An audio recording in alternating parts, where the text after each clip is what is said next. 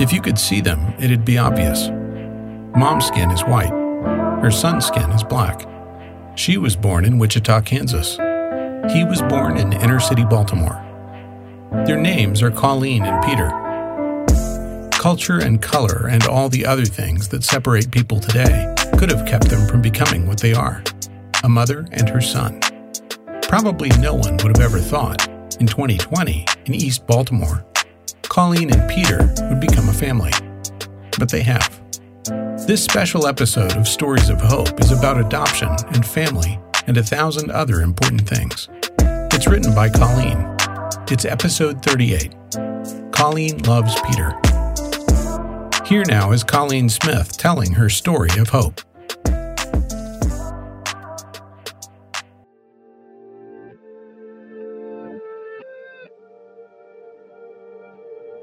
For weeks, I watched her hold his hand tightly as she trudged through the streets of my East Baltimore neighborhood.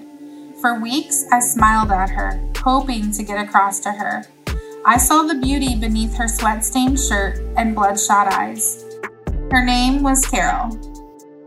I leaned down and warmly greeted her little boy, whose name I did not know, gazing into his grown-up eyes to let him know I was safe and that I understood.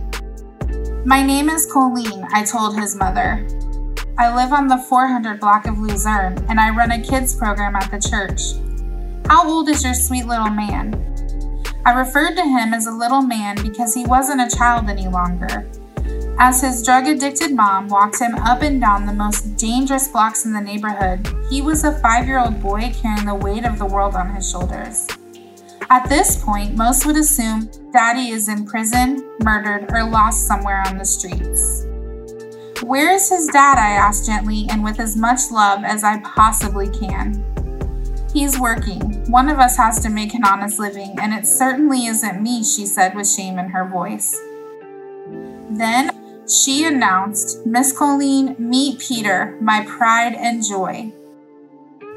I remember this conversation like it happened yesterday, and I specifically prayed that June summer night that this encounter with Miss Carol would be the first step of her trusting me with her baby. I was the white church lady the kids affectionately called Miss Coco. I prayed that a friendship would start here, a friendship that would allow me to help Miss Carol help herself. The next day, Peter showed up at morning summer camp at my church around the corner. He walked with my older kids to the neighborhood free lunch site and then spent the afternoon playing, giggling, creating crafts, making friends, and wrapping all the volunteers around his finger. You know, for those extra snacks. Young Peter had a personality that would make even the grumpiest of grumps cheer up. And he loved his mama with a passion. Day after day, Peter continued to show up. And day after day, I continued to love his mama, no matter how late she was picking him up or no matter the choices she made. I continued to encourage Miss Carol to let me help her. Seasons passed. Fall, winter, spring, another summer. When there was no summer camp on certain weeks, I would see her on Wednesday nights when she dropped Peter off for kids club. On other days, I watched her continue to drag him up and down the streets, be displaced from home to home, hear stories about the people that are after them, and I would continue to plead with her to let me help. Some nights I would see her alone and know that Peter was somewhere seemingly safe with his dad. One evening, I saw Miss Carol walking out of the home of another family I loved dearly. She was not with her husband, Mr. Michael, nor with Peter, but alone. I stopped her halfway down the block, noticing tears streaming down her face. "I'm going away," she cried. "I left my baby with Miss Mary, and I know he'll be in good hands. I don't know if or when I'll be back, because this detox might kill me." She said that last line with a nervous giggle.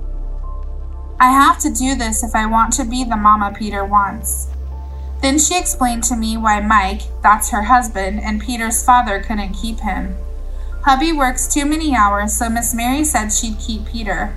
Mike can visit him there. That night, she checked herself into a rehab facility and began a journey none of us expected. 45 days later, she returned a different woman, a mama that Peter continued to love with a passion. Over the next few years, our friendship blossomed, and I kept close track of their family. Then, in August 2015, it felt like the world ended for 10-year-old Peter.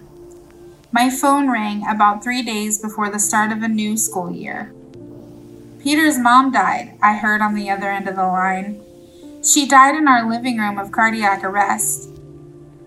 Paramedics were able to resuscitate Miss Carol and take her to the nearest hospital, but Peter then watched her die a second time when they couldn't bring her back. His dad was on the other end of the phone telling me he doesn't know what to do to get Peter in school, what school supplies he will need, and how he was going to do this alone. So began the journey of Peter, Mr. Michael, and Mama Colleen. You see, a few weeks after I got Peter situated with school, making sure he had the proper uniform, school supplies, and after I had gotten to know his teacher, I got another phone call I wasn't expecting that changed my life. It was Mr. Michael. Miss Colleen, I don't know if you know this or not, but I have cancer. I'm probably going to die before Peter grows up. Carol and I talked before she died, and we want you to take Peter. Silence happened on the other end of the line as I processed what he had just said. Well, okay, I need some time to think about this, but I'll get back to you, I said as my mind spun in a million different directions. A few weeks later, I told him yes, and a few months later, I held in my hands a green folder that contained all the legal papers that made me a guardian and essentially a mama. I embraced my role as mama because for so many years, I longed to be just that, a mama. Most days I don't feel deserving or equipped. I grieved with Peter over the loss of his mom. We celebrated her and still do on her birthday, Mother's Day, and other special days that Peter wants to remember her, all while watching his father battle some of the hardest years of his life, with dialysis, heart troubles, infections, countless hospital visits, and nights wondering if we would see him again. The three of us had grown quite a bond. 4 years passed. On top of running an inner-city ministry full of trauma and heartbreak, I embraced a life of not knowing when that phone call would come, not knowing when Mr. Michael called if I was going to have to drop everything to care for him. I would be lying if I said it didn't wear on me at times and make me resentful, but I knew this father and son were gifts from God that I didn't know I needed. During the summer of 2019, it was clear that Mr. Michael's health was deteriorating. We permanently moved Peter into my home, since we knew at the end of this, his dad wasn't coming home. I will never forget the day the doctor said we need to have a family meeting and make some hard decisions. Not only was I now the legal guardian of a 14-year-old boy, but it was also the medical decision maker for his dying father. I felt the weight of the world on my shoulders as I helped make those tough decisions alongside the man who'd become a piece of my heart. On a warm mid-September day, Mr. Michael agreed that dialysis would stop after his Saturday treatment, and by the following week, he would be transferred to hospice care. How do you tell a teenage boy that his father will likely die within the next 2 weeks? Monday morning came and we moved into a local hospice center that became home for the next few days. I would drop Peter off at school, take my laptop, and sit with Mr. Michael during the day. I would pick up Peter from school so the two of them could hang out and laugh together. We brought his dad all the donuts, fried chicken wings, Big Macs, French fries, and milkshakes he wanted. They played their last chess game together, and Peter's piano teacher, Miss Melissa, came to the hospice center and helped Peter play a special private recital for a few close friends, some nurses, but most importantly, his dad. We cried, we laughed, we talked. As morbid as this sounds, those last few days were some of my favorite. I got to have intimate conversations with Mr. Michael about what heaven would look like, whether or not Jesus was waiting for him, how I would raise Peter, the things I would make sure Peter would do, the way I would love him, and the things I would teach him. We laughed about the memories we made the past few years and relished in the gift of 3 extra years we had together. I sent Peter home Friday evening and stayed a little longer because Mr. Michael didn't want me to leave. I sat next to him and held his hand, reminding him that we loved him. I kissed his forehead goodnight and cried all the way home. When I arrived the next morning, they told me I should call Peter and anyone else who needed to come. Peter came and sat with his dad. Then the hospice nurse came in and told us Mr. Michael wouldn't die with us around. He was holding on for us.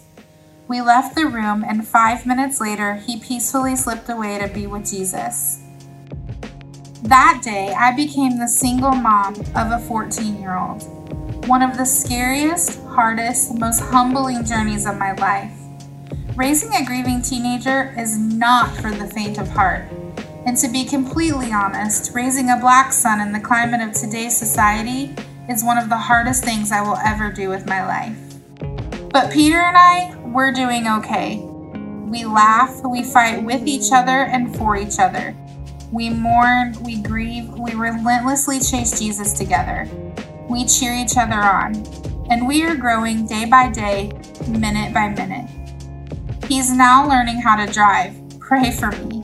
And he's a kind, humble, smart, and talented young man who will change the world with his music and your life with his heart. As for me, I am learning day by day how to be the parent Peter deserves, knowing I will mess up along the way, but also knowing we're learning how to live together and how to survive and thrive in this broken world.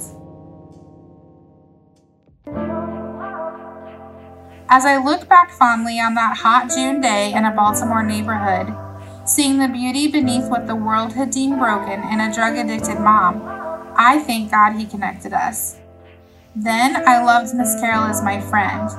Now I also love her as the mother of the greatest gift I ever received. I honor her, and I pray that as she looks down on us, she is proud of the team that we have become. That was Colleen Smith in Baltimore, Maryland. Colleen began her journey with Peter as a mentor. Then she became his legal guardian. Now she's going through the process to adopt him. And Peter, he's now planning a career as a professional musician. What you're listening to now is some of his music. Ever since me and my father had to make a life. Every time somebody mentioned mom, I had to make a fight. I told my father was like, son, that ain't gonna make it right. Talk about my parents, get you hurt, you ain't thinking bright. I'm the type to prove somebody wrong, even though they right. Mom telling me things I was too young to know. She said, don't let them play you like your mom's a toy. I raised you better, ain't no question, you a mama's boy. Raising an African-American child in a predominantly African-American community, Colleen Smith has been having conversations for years about race. And those same conversations she's been having, now everyone is having them. Undivided is a Bible study that helps you and your church understand the role God calls us to play in racial reconciliation. You can download that study for free at namb.net/undivided. There are thousands of boys and girls in the foster care system who need someone to love them. You and your church can help meet their needs and share Christ with them. For practical tips on how to get started, go to sendrelief.org. If you haven't already done so, subscribe to Stories of Hope. You'll automatically get a new episode every 2 weeks. Go to Apple or Spotify podcasts and search for Stories of Hope. And finally, if you liked what you heard here, please rate us and leave us a review on Apple Podcasts. That'll help other people find us and enjoy these stories too. We'll be back in 2 weeks with another episode of Stories of Hope.